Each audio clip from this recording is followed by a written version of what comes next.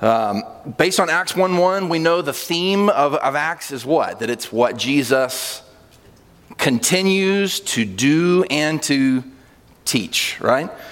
So, and as we've been anticipating the last few weeks, looking at Paul's background, we're about to turn a corner in this Acts narrative. We've seen Jesus lead his church to be witnesses in Jerusalem, in Judea and Samaria, that's right.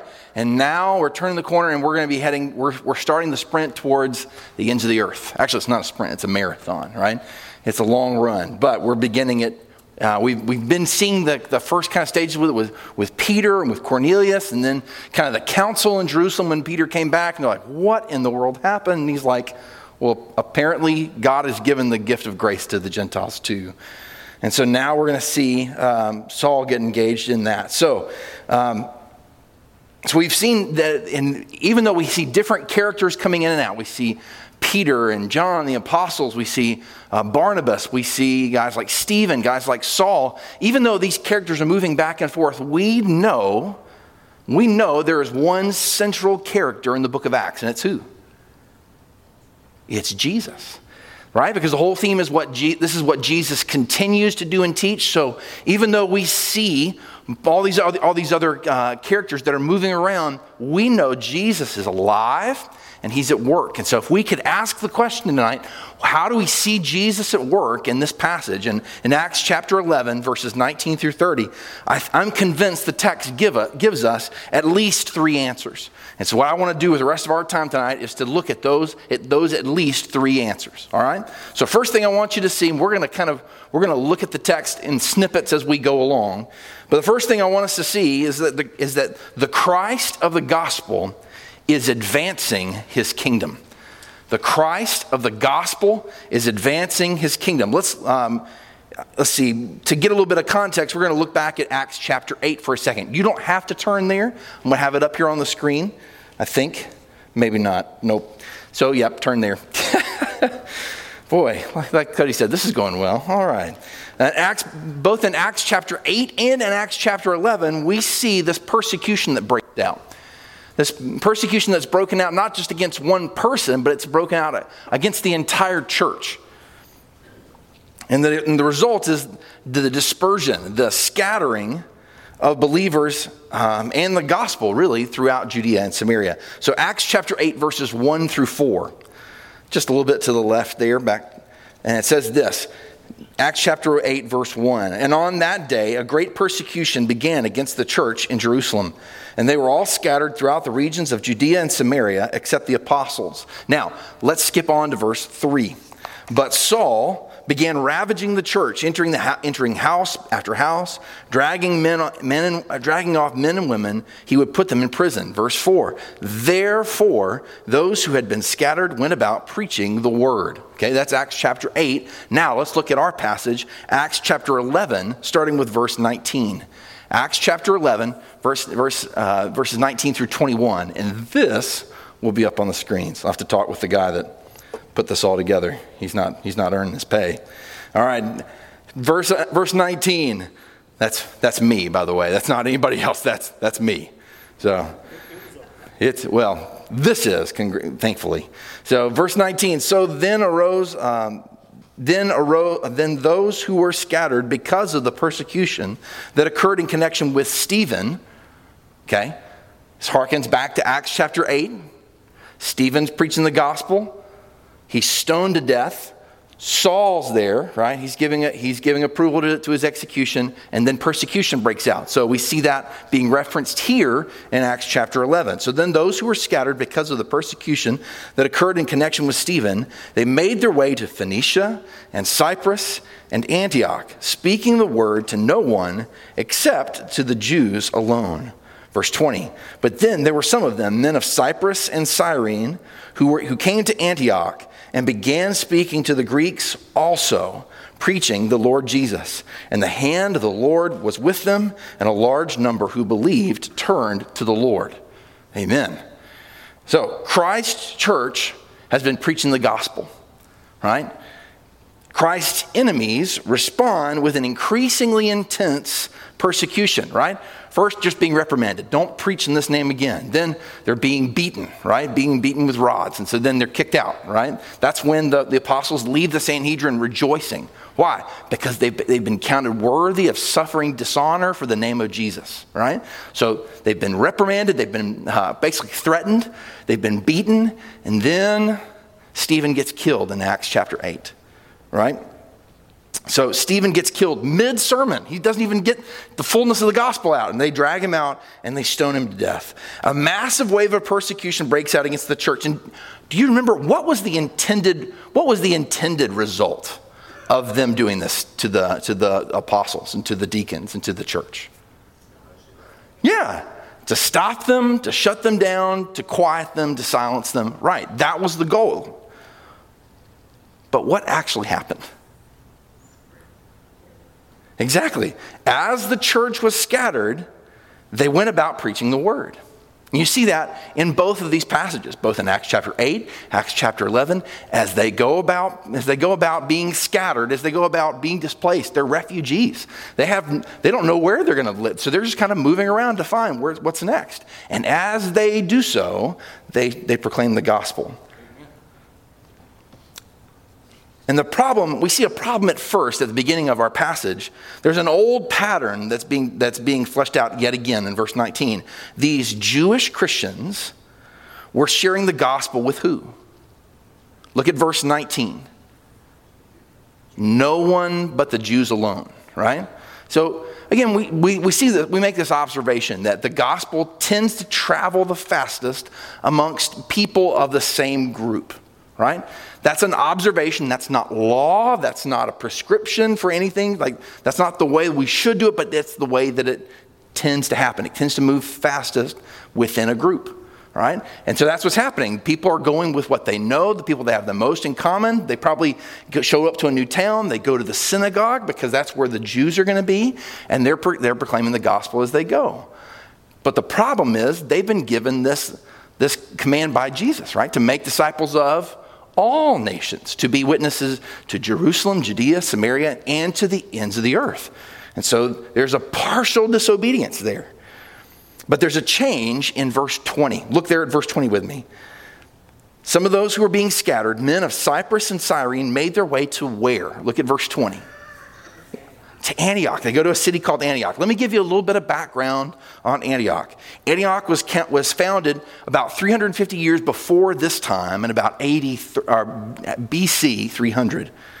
Founded by a guy named Seleucus Nicator. You probably don't know about him. You might know his dad's name. His dad's name was Antiochus Epiphanes. He's one of the guys that ransacked Jerusalem. Right? He was known for his brutality. Terrible things, horrible things happened under his leadership to God's people. So this city is founded by Seleucus Nicator, one of Alexander the Great's generals. He named the city after his father, Antiochus. And over the years, it had become known as Antioch the Beautiful because of its fine buildings. It had a long paved boulevard going right through the middle of the city from north to south. And it was flanked on both sides by trees and columns and fountains and things like that. It was a beautiful city, right? So that's why it's called Antioch the Beautiful. It also, by the time of the book of Acts is taking place, you would see over 500,000 people called Antioch home. That is not a small city, right? And within that 500,000, you have colonies from Persia, from India, from China, and as well as colonies of Jews. And so there are people from all over that are descending on this one city. So it was also called the Queen of the East. And it was also, in terms of its size and its importance, it was looked at later on as the third city of the empire after Rome and Alexandria. So this is a major, major city. So they went where? They went to Antioch. And then compared to verse 19, right? Verse 19 says that these people, they were going around and they preached to no one but the Jews, right? Verse 20, who did they preach to? the Greeks also, right? The Greeks also. Now, when it says the Greeks, what are they saying there? This is a really ambiguous word. It's only used twice in anything that we know of. And they're both here in the book of Acts. You're going to see, the more and more we study the word, the more we see that sometimes people like Luke, people like Paul and others, they do a little bit of wordsmithing. They may make a twist on a word to suit their ends and to kind of explain what's going on. So here we see this word for Greeks being used only twice in antiquity. So basically, it's people whose language and culture were Greek, even though that doesn't mean that they're necessarily Greek, like they're from Greece and they have Greek ethnicity. Remember, what did we talk about a few weeks ago with Hellenization? Remember, Hellenization was this process where Alexander the Great came through, kind of mowed over the known world, and in doing so, in order to keep the peace, he kind of instigated or kind of set up Greek culture, Greek language, Greek architecture everywhere. So you might have tons and tons of different people groups with their own culture, with their own language, but in order for them to do business with one another, they have to do something. They have to learn Greek. And so you see over this massive section of land, that's really kind of the home of Western civilization. All that we know really is in this time is united by a common trade language. So when it says here the Greeks, it doesn't necessarily mean that they're Greek people, but they do have a Greek understanding, and they do speak Greek, even if it's just for trade purposes. Okay, and I want you to see this. It says the phrase to the Greeks also. That word also is really important. It means also. Okay? That doesn't mean that ministry to the Jews had to stop. It means that ministry is taking place to the Jews and to the Greeks. To be a good evangelist, to be a good follower of Jesus Christ, you didn't have to give up on the Jews entirely. But ministry to the Greeks, to the Gentiles, must begin. It's an adding to, not a switch, right? So they went to Antioch. Who'd they preach to? To the Greeks also. Now, next, what did they preach? We don't have time to go over this in really great detail, but I want you to see this. They preached a simple gospel message. Okay? First, they preached that Jesus is Lord. Amen. Right? They preached the Lord Jesus. It says that there in verse 20. And then it also says that they preached repentance and faith. Where do you see that, Justin? Let's look at verse 21. Verse 21 says that those who believed turned to the Lord. Okay? So there's the word there, the word believe there is the word that we use for faith. And then there's a turning to the Lord, which we see that all the time, right? In the Bible, that you're turning from sin to the Lord. That's repentance.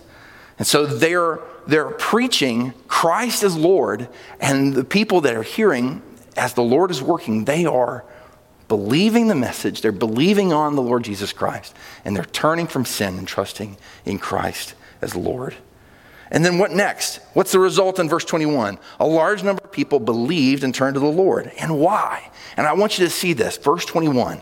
And that's where it ties back to really what our point is for this first section. Because the hand of the Lord was with them. They did not go in thinking, I'm going to draw people, I'm going to take people to Jesus. Or I'm gonna save people. We're gonna get them in that church service, and they're gonna be saved. That's not the goal here. They're being faithful to obey the Great Commission. They're making disciples. They are preaching and proclaiming the gospel. They're being faithful to do what Jesus has commanded them to do. And then what does it say? The hand of the Lord was with them, just like He promised in Matthew 28:18, right? Right? Make disciples of all nations, baptizing them in the name of the Father and of the Son and the Holy Spirit, teaching them to obey whatsoever I've commanded you. And lo, I am with you always to the end of the age. And so they're being faithful to obey the Great Commission, and Jesus is faithful to them. Amen. And He's working. It doesn't mean that you have to make some big intellectual argument for someone to trust in Jesus. Be faithful to proclaim the gospel. And I want you to notice too, we don't know who these people are. There's no record of what their names are. And really, in the grand scheme of things, I don't think they would even care. Because we see the impact that the Lord, the central figure of all Scripture, has through them. Man, what would that be like at the end of our lives, that we can look back and we get to see? Maybe nobody remembered my name, but maybe by God's grace, I get to see just a glimpse of what he did in and through my life. Not so that people would think that I'm something, because I'm not, but that people would see him and know that he is worth all praise and glory. So application, how have you obeyed Jesus' marching orders lately? Jesus' marching orders to the church, the Great Commission. How have you, not just have you, but let's get specific. How are you obeying the Great Commission? What are you doing in your life that is in line with what Jesus' marching orders for the church are? And then secondly, what bridges for the gospel in our daily lives are we neglecting? And what does that reveal about our hearts? Does that make sense? Any questions about this before we move on? Ooh, tough crowd. All right. Either I'm doing something right or I'm doing something terribly wrong. I'm not sure which. So first, we saw that the Christ of the gospel is advancing his kingdom. Secondly, let's see how the Lord of the harvest is sending out laborers into his harvest. The Lord of the harvest is sending out laborers into his harvest. What did Jesus say in Luke 10, verse 2? He said, the harvest is plentiful, but the laborers are few. Therefore, beseech the Lord of the harvest to send out laborers into his harvest. And so here we get to see in Acts 11, Jesus is the Lord of the harvest. And he is sending out those that he desires to do the work that he set out before them. So let's look at verse 22. Acts 11, verse 22. It says, the news about them had reached the ears of the church at Jerusalem. And they sent who? Barnabas. They sent Barnabas off to Antioch. And when he arrived and witnessed, I love this phrase, he witnessed the grace of the Lord. People getting saved, and Luke calls it the grace of the Lord. He rejoiced and he began to encourage them all with a resolute heart to remain true to the Lord. For he was a good man and full of the Holy Spirit and of faith, and considerable numbers were brought to the Lord. And he left for Tarsus. Tarsus, 2 weeks ago, right? He left for Tarsus to look for Saul. And when he had found him, he brought him to Antioch. And for an entire year, they met with the church and taught considerable numbers. And the disciples were first called Christians at Antioch. So first, verse 22, why did they send Barnabas to Antioch? You ever wonder that? Why of all the people, why didn't they send Peter or John or one of the other apostles? Why did they send this former priest named Barnabas? Well, one reason might be that because there were tons of people from Cyprus there in Antioch, and these people that we don't know their names, these Jewish Christians that are coming down, they're being scattered out from Jerusalem, that are preaching the gospel there. Many of them were from Cyprus, remember? And it just so happens that Barnabas is from Cyprus as well. So Barnabas, we see that in Acts chapter 4, verse 36. Barnabas would know the culture. He would be familiar with the worldview, the people that were there, and he would also have known not only the trade language of Greek, but he would also have been familiar maybe with some of the heart level languages, some of those people group languages that were present there. So when he gets there in verses 23 and 24, what does he see? Again, I love that phrase. He sees the grace of the Lord. People that were once far from God, God has brought them near. He has brought them to himself. And he calls that the grace of the Lord, that the Lord would see fit to save. And I love this too. A.T. Robertson, if you've ever, a good reference is A.T. Robertson's word pictures in the New Testament. Just takes what's going on and use some of that poetic language, that really illustrative language that's used in the New Testament in Greek, and he just kind of fills with meaning some of those phrases for us. A.T. Robertson writes this: "These people were brought to the Lord Jesus before they were brought to the church. If that were always true, what a difference it would make in our churches." Amen. Well, that's the idea, that when somebody that comes to be part of the church must be someone who the Lord has brought to himself first. That's why we emphasize that believer church membership, right? Someone who must be born again before they can be part of the church. All right? So that word brought, prostithemi, was used by Luke as a word for church growth. He had used it twice describing the day of Pentecost in Acts 2:41, and then he described what happened afterwards in verse 47, using the same word. Also note that it was the Lord who was adding and not human missionaries. When we're seeing the Lord bringing people to the Lord, so that he is now both the subject and the object. He is the source and he is the goal of evangelism. We have to repent of all these self-centered, self-confident concepts of Christian mission. We don't save anybody. And we see that for the second time tonight, friends. The Lord brings people to himself. All he asks of us is faithfulness in proclaiming his gospel. Verse 25, the gospel is advancing explosively in Antioch, and so quickly Barnabas realizes that he does not have the gifts to fully handle the situation, but he knows somebody that does. Who? Saul. So he leaves what's happening here where the church is exploding in Antioch. He leaves and he heads north to Tarsus. And I think maybe I've got a map in here. Do I have one? There we go. All right, so you can see down here in the bottom right-hand corner, you see Jerusalem, and then Damascus, and then Antioch. Antioch's kind of in the corner there, and then right around the bay, I guess you could say, from Antioch is Tarsus. There you go. Thank you, Cuddy. Appreciate that, man. Oh no, I'm seeing it, and they're not seeing it. There's a mouse moving back here, so we're gonna have to figure out how to label that. It's the fourth dot on the right side. How about that? Does that help? So it looks really close right there on the map, but it's actually really far. So he leaves and he heads to Tarsus. All right, we remember Tarsus. We're familiar with Tarsus. And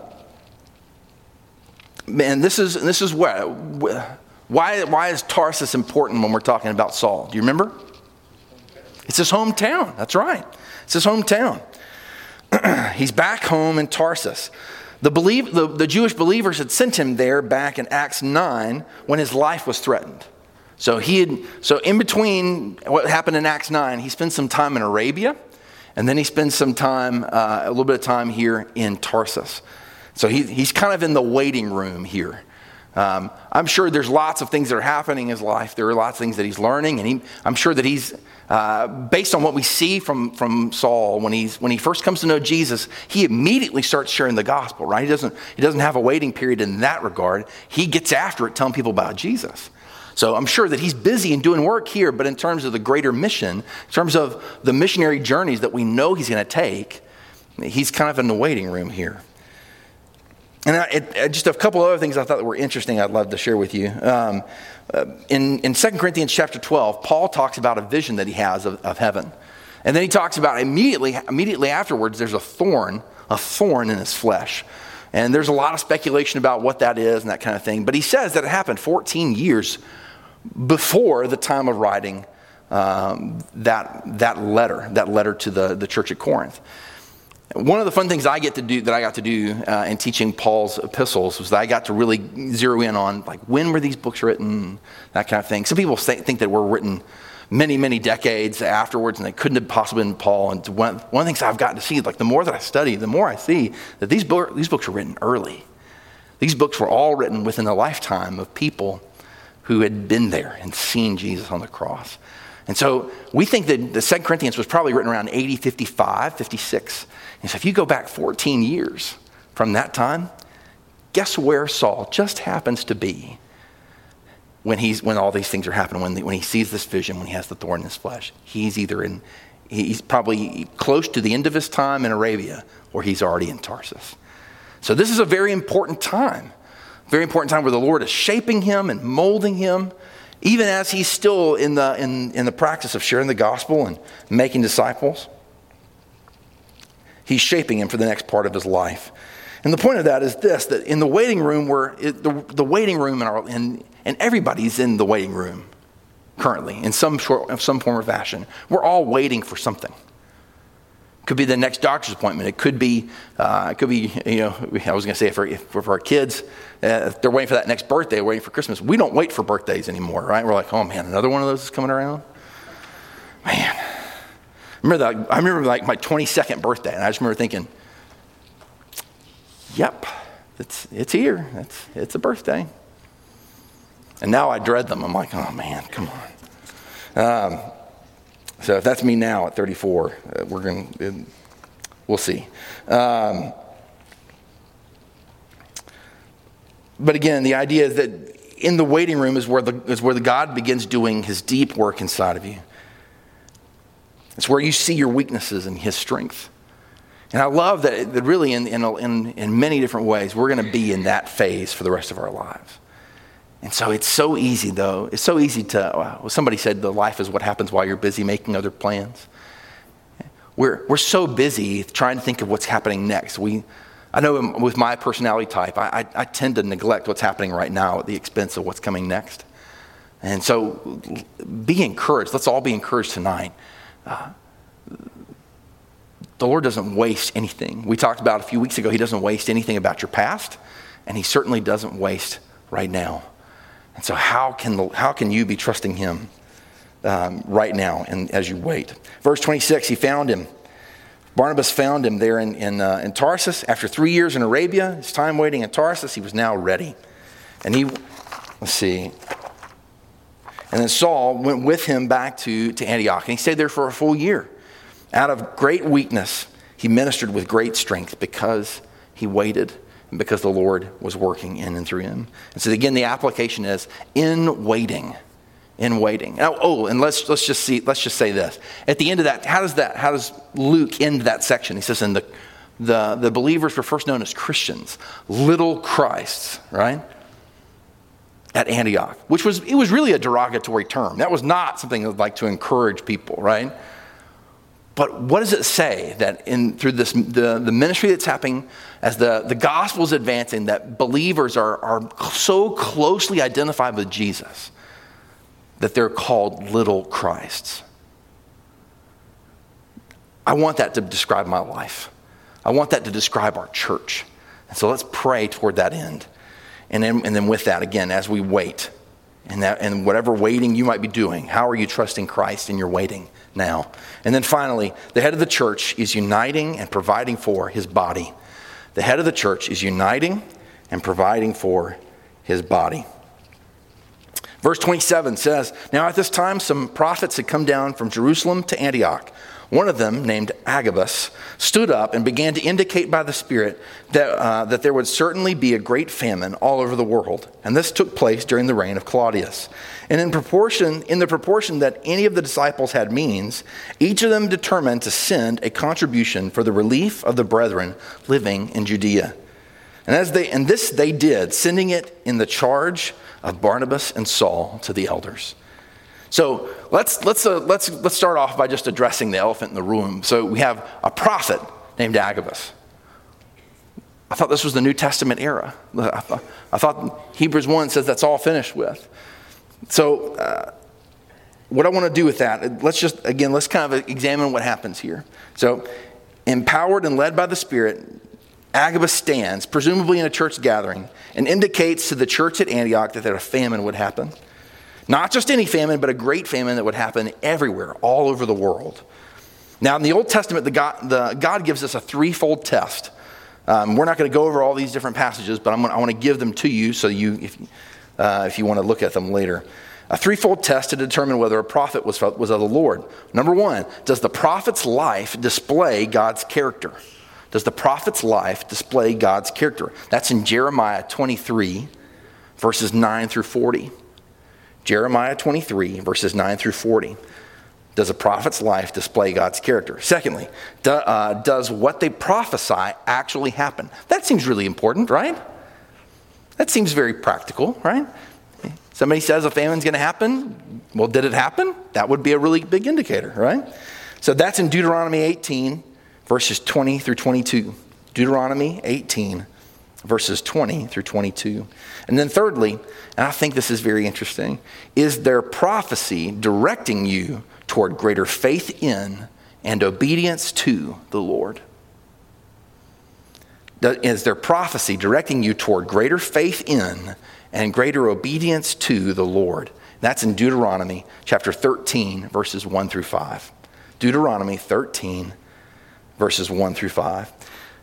So we have three tests here, and we don't really know much about Agabus' character, but we do see two other things. First of all, we know that it happened. I think this is interesting. The Bible tells us, Luke tells us in a very matter-of-fact way, that Agabus made this prophecy of the famine, and then as like an editorial comment, he says in verse 28, and this took place during the reign of Claudius. Right? So he made this prophecy, and it happened. And here's the historical marker so you can check and make sure that it's accurate. That's amazing to me. So, and then we see in verses 29 and 30, they send a collection to help brothers and sisters in need. Has anybody had opportunity? Has anybody had the means to do so? They took up a collection to give to brothers and sisters in need. But I want you to hear this. This is where not only the Lord is providing for his church, but the Lord is uniting his church. Think about this. Where is this happening? This is happening at a church where? In Antioch. Gentile-dominated Antioch. Believers are taking up collection to send where? To the brethren in Judea. In Judea. Gentiles are collecting up everything they possibly can to send as a blessing to the Jewish churches in Judea. People who before they trusted in Christ would have hated them, had nothing to do with them. And so they hear this warning, and then they determine to send resources to bless a church in Jerusalem, made primarily up of Jews. Again, who is the main character in Acts and all of Scripture? Jesus. And the Bible tells us that he is the Lord of the gospel, bringing lost sinners to himself. He is the Lord of the harvest, sending out these scattered Jewish believers, then Barnabas, and then Saul out to this harvest to proclaim the gospel and make disciples. And then we see that Jesus is the head of his body, the church. And he brings people to himself. He folds them into a church, and he's providing for the church through the church. He provides for the church through the church. Amen. That'll preach right there, right? Whew. All right. So he provides for the church through the church, and he unites it together under one banner. So there is no Jew or Greek. There is no slave or free. All are one under the banner of the cross. He unites them under one banner. So the Gentile believers at Antioch are generously giving to Jewish believers back in Judea. Like Paul would later write in Ephesians 2, for he himself, Jesus Christ, is our peace, who made both groups, Jews and Gentiles, into one. And he broke down the barrier of the dividing wall by abolishing in his flesh the enmity, the strife, which is the law of commandments contained in ordinances, so that in himself he might make the two into one new man, thus establishing peace, and might reconcile them both in one body to God through the cross, having put to death the enmity.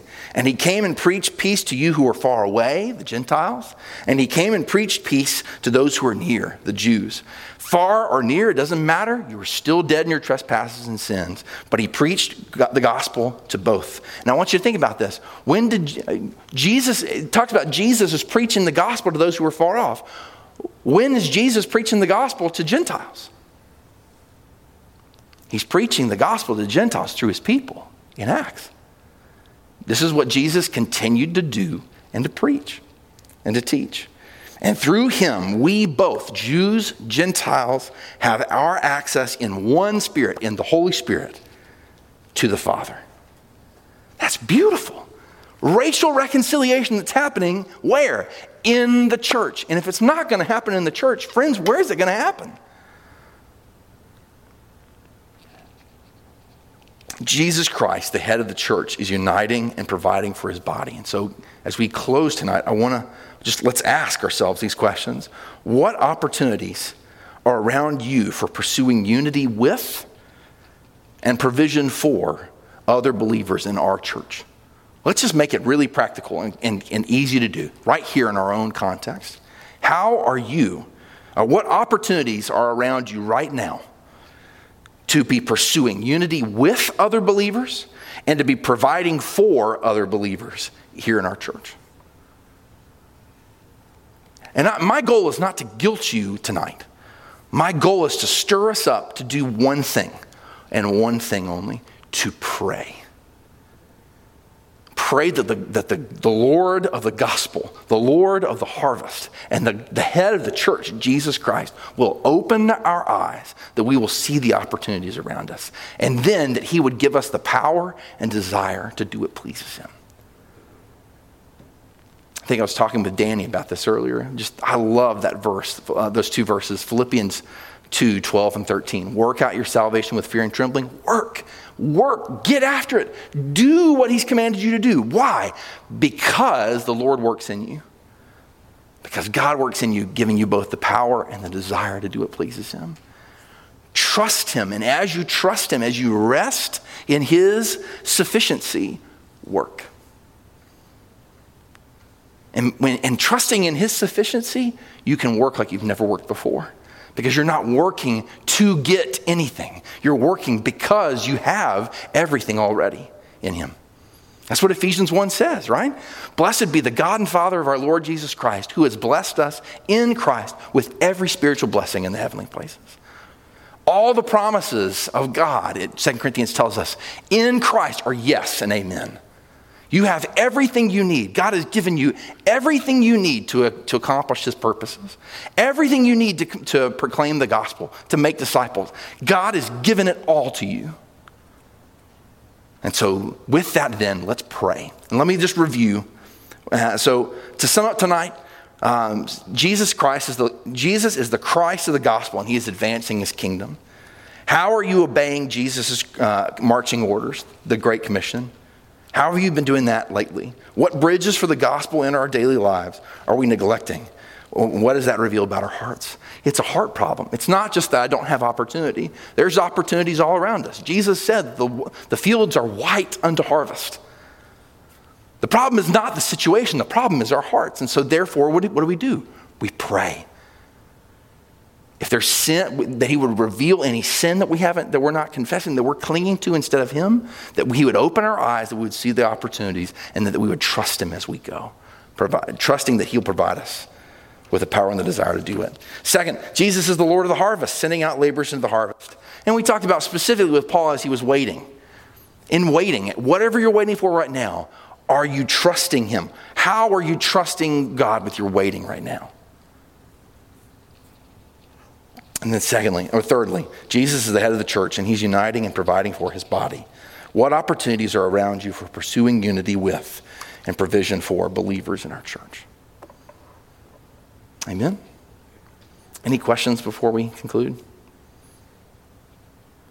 Questions, comments, thoughts, concerns, accusations?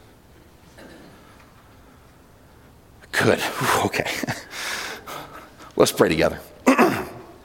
Father, thank you so much for giving us your word. Lord, your word is good. It is a lamp unto our feet. It's a light unto our path. Lord, it's sweeter than honey from the comb. It gives us everything we need for life and godliness. And so, Father, I pray that you would, as we hear your word, as we read it, as we savor it together, I pray that you would open our eyes to sin that's within our hearts, whether we're clinging to ease, to what's safe, or if there's racism, or if there's some sort of other ism that we're clinging to, that's a barrier for us to share the gospel. Father, would you help us to see that for what it is and to confess that to you? Father, would you help us to see the opportunities that you've placed all around us? Lord, we know your word says in Ephesians 2 that you've created us for good works, that you've set out before us, that we would walk in them. Lord, we want to be a church that walks in good works that you've set out for us. But we can't walk in what we don't see. Father, we need your help. And so would you open our eyes to see these opportunities, these good works that you've planned out for us? And Father, then give us the power and the desire to walk, to get busy doing the work that you've set for us. Lord, I know so much of my life I've been wondering and worrying about what's God's will for my life. And Lord, you've spelled out so much of that so clearly in your word with the Great Commission. Lord, our task, the mission for us is to make disciples of all nations, to be your witnesses here close to us, to the neighboring, the neglected nearby, and to the ends of the earth. Father, help us to obey. Lord, we know so much word in this room right now. But Lord, we struggle to obey with the word that we know. And so, Lord, would you give us the power and the desire to obey your word? Lord, that we would see amazing things happen in and through our church. Not for our glory, because, Lord, we know what your word says about us, that we have nothing apart from Christ. Oh, but Father, that your Son, Jesus, would be glorified. That as people come to know him through the ministry of this church, not just the programs, but the people, as we scatter out tonight to go back into our daily lives, Lord, that the people would see and hear the gospel through our people, through our church, and that they would come to know Jesus to the praise and glory of you. Lord, we love you and we thank you for this time. In Jesus' name, amen. Amen.